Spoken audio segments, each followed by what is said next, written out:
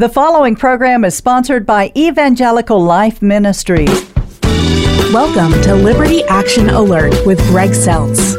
Sponsored by our friends at the Lutheran Center for Religious Liberty here in Washington, D.C. A program that cuts through the chaos and confusion in the culture today by talking to kingdom citizenship, bold biblical principles for a robust public Christian life. And now your host, Dr. Greg Seltz. Good day, Washington, D.C., and friends of the program all around the country. I'm Greg Seltz. Welcome to Liberty Action Alert, where every week we try to cut through the noise and take on the issues, especially the public issues that matter to you, people of faith. We try to rely on the wisdom of the Word of God for the sake of the culture and the mission of the church, or as we like to say here at the LCRL, we're trying to put our temporal liberties to work for the sake of the eternal liberties of God for all. Today, we're going to talk about principles that guide the church and her people to engage the culture for the sake of the culture as well as for the sake of the mission of the church. And we want to engage the culture without politicizing the gospel. And there's a lot of churches that mix all this stuff up and wind up preaching policy as if it's Jesus saving the world through government policy. And of course, that nonsense is bad politics, and it's obviously not the gospel either. So the title of today's message is How to Talk Cultural, Moral, and Political Issues with Friends and Family and others. Is it impossible? I would say no. And so again, we'll talk about things like, what is the Christian view of politics? Should we treat politics more seriously, less seriously? Are there, here I stand, issues for our faith in the public square? Is there a better, best way to speak about a lot of these issues without the anger and angst that's involved in such things today?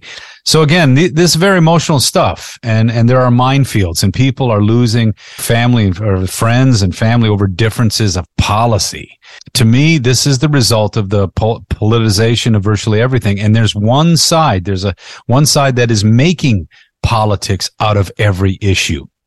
And I would tell you that it's not us. Again, we're not here to politicize things. We're actually here to take politics out of most issues so that we can go back to dialoguing across the fence with our friends and neighbors. And this whole notion of politicizing everything, it's been going on for quite a while. And there's a way that one side, and I would call them the secular Puritan, secular pietist, progressive side of things. I don't like the word progressive because it implies that they're moving forward. I think they're moving backward. Anytime humanity is deconstructed to be mere animals again and not human beings created in God's image, we're moving backwards. But again, it's a phrase called delegitimation, deconstruction, demonization. It's been going on, especially since 1968. And you can watch this. There's a great documentary called The Best of Enemies, and it's talking about Gore Vidal and William F. Buckley. And he was not the bright one. He was not the learned one. That was Buckley. So this notion that conservatives are not educated, it's silly. Vidal was the provocateur. And basically, he decided he was going to call Buckley names. That was what he's going to do. And he was going to do it in the most egregious fashion possible and finally get him to lose his ability to dialogue. And so I think we're at the moment of full flower of that methodology. And it was one side versus the other, and one side did it and the other side didn't. And so all traditional views of life, Bible-based, Christian-based, they're all illegitimate. They're all made fun of. They're all delegitimized. And it's the whole point is that for some reason, we don't hold the name callers accountable. Now, before we get into that, I'm just going to tell you, you got to understand that things are a bit stacked against the traditional biblical moral positions. Even if they're right, wholesome, sociologically defensible, the libertine, secular, progressive pietist movement has redefined language, reframed the debates, and basically ridiculed any moral pushback. That's why I love the pro-life movement. I don't know if you come to the March for Life. This year was an incredible time, 50 years after Roe v. Wade. It was overturned.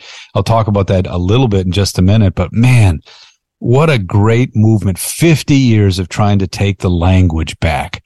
Pro-life is pro-science. Pro-life is pro-woman. Pro-life is pro-family. Pro-life is pro-child. Pro-life is a beautiful, beautiful thing, even for those with whom we disagree. And they literally reframed the debate in reverse. We got to do a lot more of that kind of work. So now that we understand that, the first thing, if we're going to start talking about these things, we just got to ask, am I talking with a Christian or a non-Christian? Because there are foundational things that we share, you're with people, Christians and non. But you at least want to know, do we have some common ground here? Now, let me just say this. In these issues that we're going to talk about, these are God's preserving work. This is his moral work in the world, not his saving work by grace through faith in Christ. And so there are moral foundations that we share even with other religious and philosophical traditions, because God's moral truths are written in nature itself. That's one of the reasons why there's this thing called the natural law tradition. If you have common ground about these moral limitations on human behavior, if you have common ground about what the role of government can and cannot do, you're going to find that you can actually share some things, even if you disagree with some strategies or you disagree with some particulars of a policy or not. You can actually share a lot of common ground, and you can have healthy discussions about these things. But number one, I think this is where you got to start putting your two kingdom view of things to work, because God is the one who, Jesus said, give to Caesar what is Caesar's, give to God what is God's. So he differentiates God's work through Caesar. And by the way, Caesar wasn't doing any of his saving work. It was merely his coercive civilizing work, even though Caesar probably wasn't all that civilized himself. God still, through Caesar, was keeping the bad guys afraid and keeping the good guys relatively free. And that's basically Caesar's work. Give to Caesar what is Caesar's, and I would say give only to Caesar, or give to Caesar what is only Caesar's, and then give to God what is God's. America is the first culture that made the citizen Caesar. Wow, that's a whole nother discussion for us. But differentiate God's preserving and his saving work. God preserves the world through the outward manifestation of his law, through things like good government, through things like family, through things like virtuous education, that kind of stuff. Doesn't save us, but it prevents us from being even worse than we can possibly be. And that's the discussion we're having today. We're not talking about God's saving work. We're talking about God's preserving work. One of the ways I teach this, we have these things called mom and pop papers. And one of our and it's 500 words. You can go on our website, lcrlfreedom.org, and look up mom and pop papers. And one of them is called WWJD or WWFD. What would Jesus do? Is that the kind of question we ask of Caesar's work? No. And, what would Jesus do? Turn the other cheek. What would Jesus do? Tell us to serve without measure. That's what we do when we're trying to share the saving work of Christ into people's lives. When we're talking about Caesar's work, or God's work through Caesar, or through, good law, we ask, what would the Father want us to do? And the Father's the one who creates and orders the world, and the Father's the one who actually, delivers to us the 10 Commandments and things like that. So the question is, what would the Father have us do to order this world, to keep it civil, so that we can hear of his saving work through his Son, Jesus Christ alone? We call that dynamic differentiation. So we're not afraid of these issues. We jump in, but we make sure we're differentiating. Are we asking is this God's preserving work we're talking about? Well, then we want to ask, what would the Father have us do? We want to talk about God's moral teachings, because those will be the things that guide us into whether this is a proper, just law or a proper discussion for the sake of the civilizing of our society. That dynamic differentiation, we're asking, what's the state's role in enforcing laws as a good referee, so that we can still pursue in freedom a virtuous life in service to our neighbor, uncoerced. Again, one of the ways we do this, we jump in, and the first thing we ask is, are we doing this for the sake of others? And I think that's the case. Even in these discussions, if you're having them, are you actually doing this for the sake of the person that you're talking to? When we were at the Dobbs case decision, and I talked about this, many times before, but, we were confronted by these vitriolic people. And there was this guy, he was representing the Democrats for life. There's 20 million pro-life Democrats. I hope you know that. And so we fight for them too on the Hill. And he was getting just, obliterated by this crowd because they were vitriolic. And because Roe v. Wade had just been overturned. And so finally I just said and I was there kind of trying to undergird and defend him a little bit. And I just looked at the people that were kind of yelling at us and said, do you know why we're here? And they said, you're here to rub our noses in it. I said, no, we're not. I said, we're here for you. Why do you think we'd be putting up with this abuse? I said, listen to what these politicians are saying. They're saying that the state has a right to say to certain lives, you're not worth living again, and then gives people the coercive power undergirded by the state to eliminate those lives. Now, we're talking about the unborn here, but very soon it could be the just born people or the deformed born people or the older people who don't have value in society. And those days are coming if you actually give the government the right to define a life that's not worth living. And I said, your life is worth living, whether they say so or not. And we're here to defend that for you too. And they couldn't believe that that's why we were there. And I said, your life has purpose. Your life has meaning, and they can never legislate that out of existence.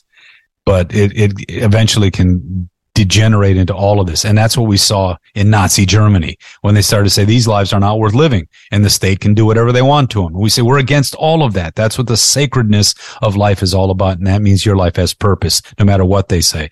And it was interesting to hear them say, we used to believe that. We just didn't think you could anymore. So even though it's stacked against us, the culture stuff is stacked against us, we should always be ready to speak the truth, especially God's moral truth, in love, okay, with genuine concern. Secondly, if you're speaking to people about some of these moral, cultural, and even political issues, focus on values and moral principles. Then policies and platforms. Avoid personality, because that's where a lot of this stuff degenerates, and that's where the emotion gets in, and people start taking, pot shots at one another. And again, that does nothing for us. Talk about policies, platforms, and whether that's good government. Then talk about your personal responsibility one to another, because that's where the real saving work can happen. Remember the limitation of what government can and cannot do. Because really our perspective is to seek to empower people, families, and businesses, and to protect churches, and not to empower government in a lot of those areas. That's our main role in this place, is to depoliticize, to get the state out of some of these things that they have no business being a part of. Remember again, that phrase, good politics can't save us, but bad politics can destroy us. And so that's where we've also got to know the cultural context of today's issues, because people are the battlefield now is at the language. Basically what secular progressives have done since Foucault is to say, whoever defines the language wins the argument. And that's absolutely true. That's one of the reasons why on the Hill we signed this document once, that whenever we're talking about issues between men and women, we always use male, female. We do not use heterosexual, homosexual, bisexual. We don't use any of that language, because those are all cultural constructs that actually obfuscate. Well, the Bible uses language like male, female, healthy male to male, healthy male to female, healthy female to female, healthy, father, mother, child, all that stuff. That's how we talk. And we had people sign that document. We had Christians sign it. We had atheists sign it. We had people of other religious traditions sign it, because there's a lot of people say we don't want to give up that language when we talk about these issues. That's a big issue today. Because once you lose the language, or they compel you to say what you know in your heart is not true, then the debate is over and you're coerced into silence. So again, the issue for me is that Robert Reich, former labor secretary of Bill Clinton, he talked about the true battle of the 21st century. And I don't want to read the whole quote, but at the very end of his quote, he said, terrorism will disrupt and destroy lives, but it's not the greatest danger we face. And what he was saying is that the church, the pre-modern church, is the greatest danger to the modern society. I think he's absolutely wrong, and he doesn't even understand how the biblical worldview is undergirding the very freedoms that he thinks he's espousing. But again, he's taking the language, he's changing the language, he's putting an us versus them in this discussion when we don't do that. and he's using politics to actually silence one view versus the other. We're saying, nope, we're not going to let you silence her voice. So the battlefield has shifted. The rules have changed. But again, we're going to have to understand that society cannot survive bad policy, and it cannot survive kind of the immorality of so much of our progressive legislation today. So, again, we're going to have to deal with this in the context of the fact that there's a lot of work to be done in making this a fair fight. Secular progressives have assumed that the battles are already won. They own so much of our levers of power and our institutions today.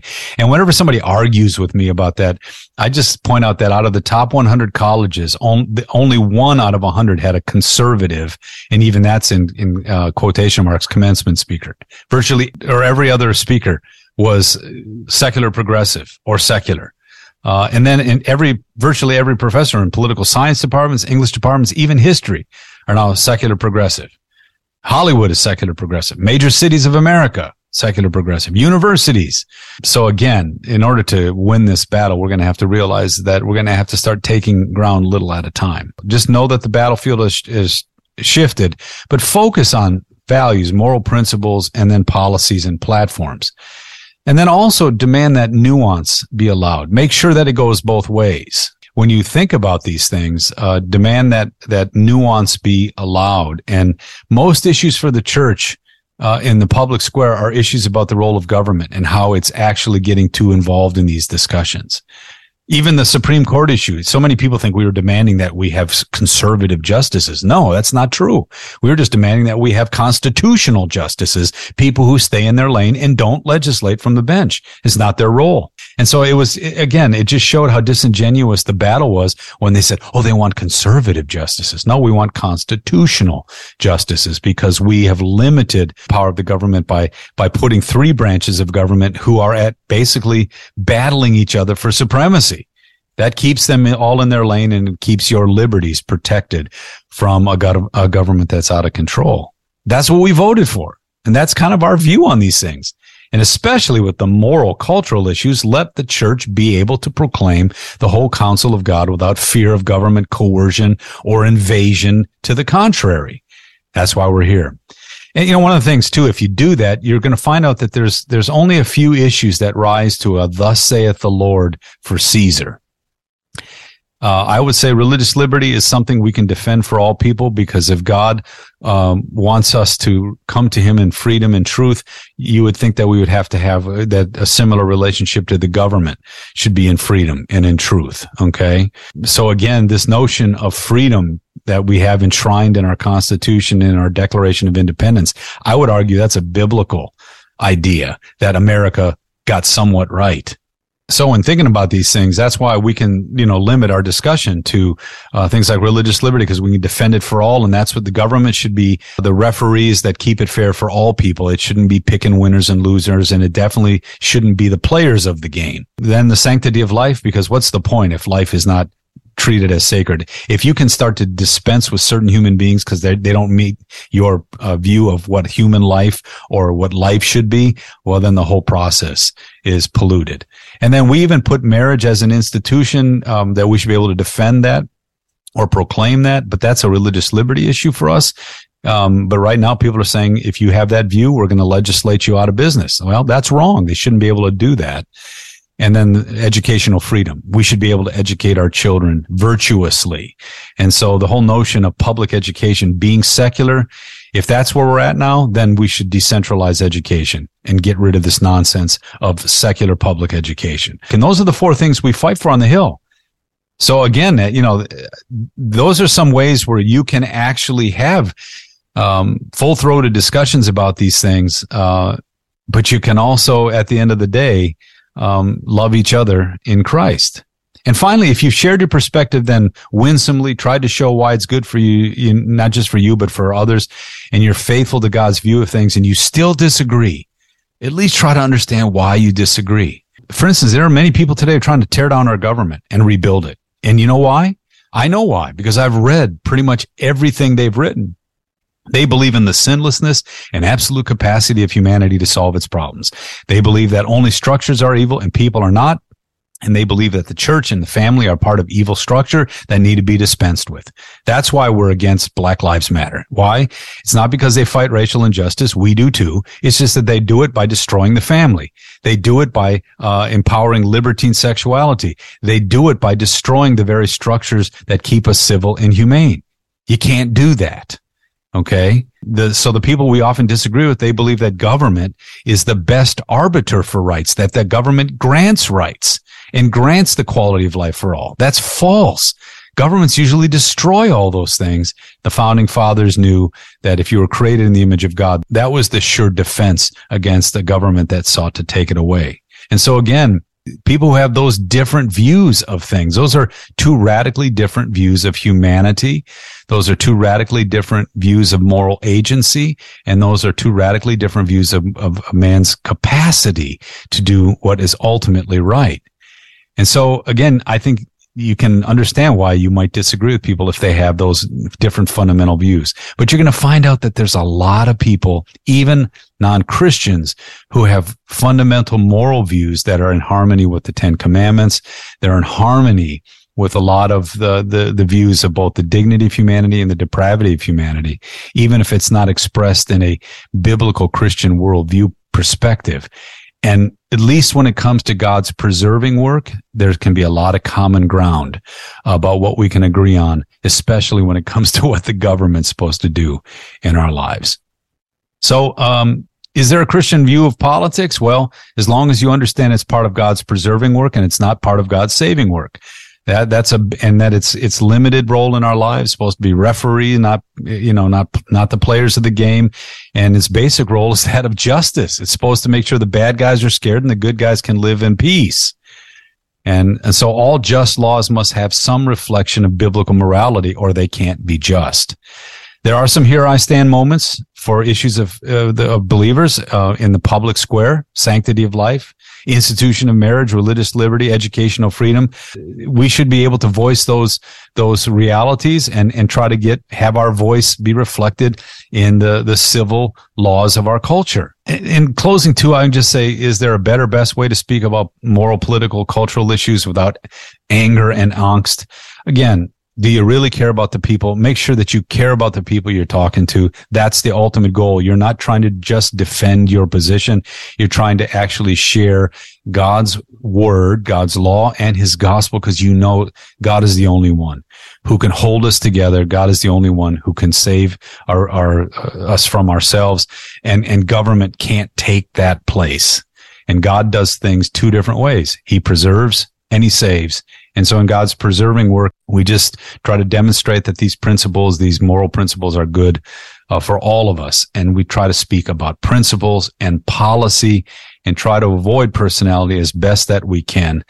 And we try to hold our government accountable to First Amendment, religious liberty stuff, because honestly, the founding fathers and the people who started this country said that freedom of conscience is the best way to defend freedom for everybody. So tough questions, but thoughtful answers bring real blessings. And I just pray God grant you wisdom to learn how to differentiate God's work in the world. And especially when you're talking about politics and morality and culture, that's part of God's preserving work. And in that regard, the moral teachings of the Bible, challenge us all.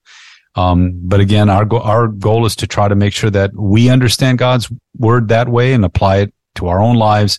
And especially to the best of our ability, make sure that our government honors those basic principles for us all.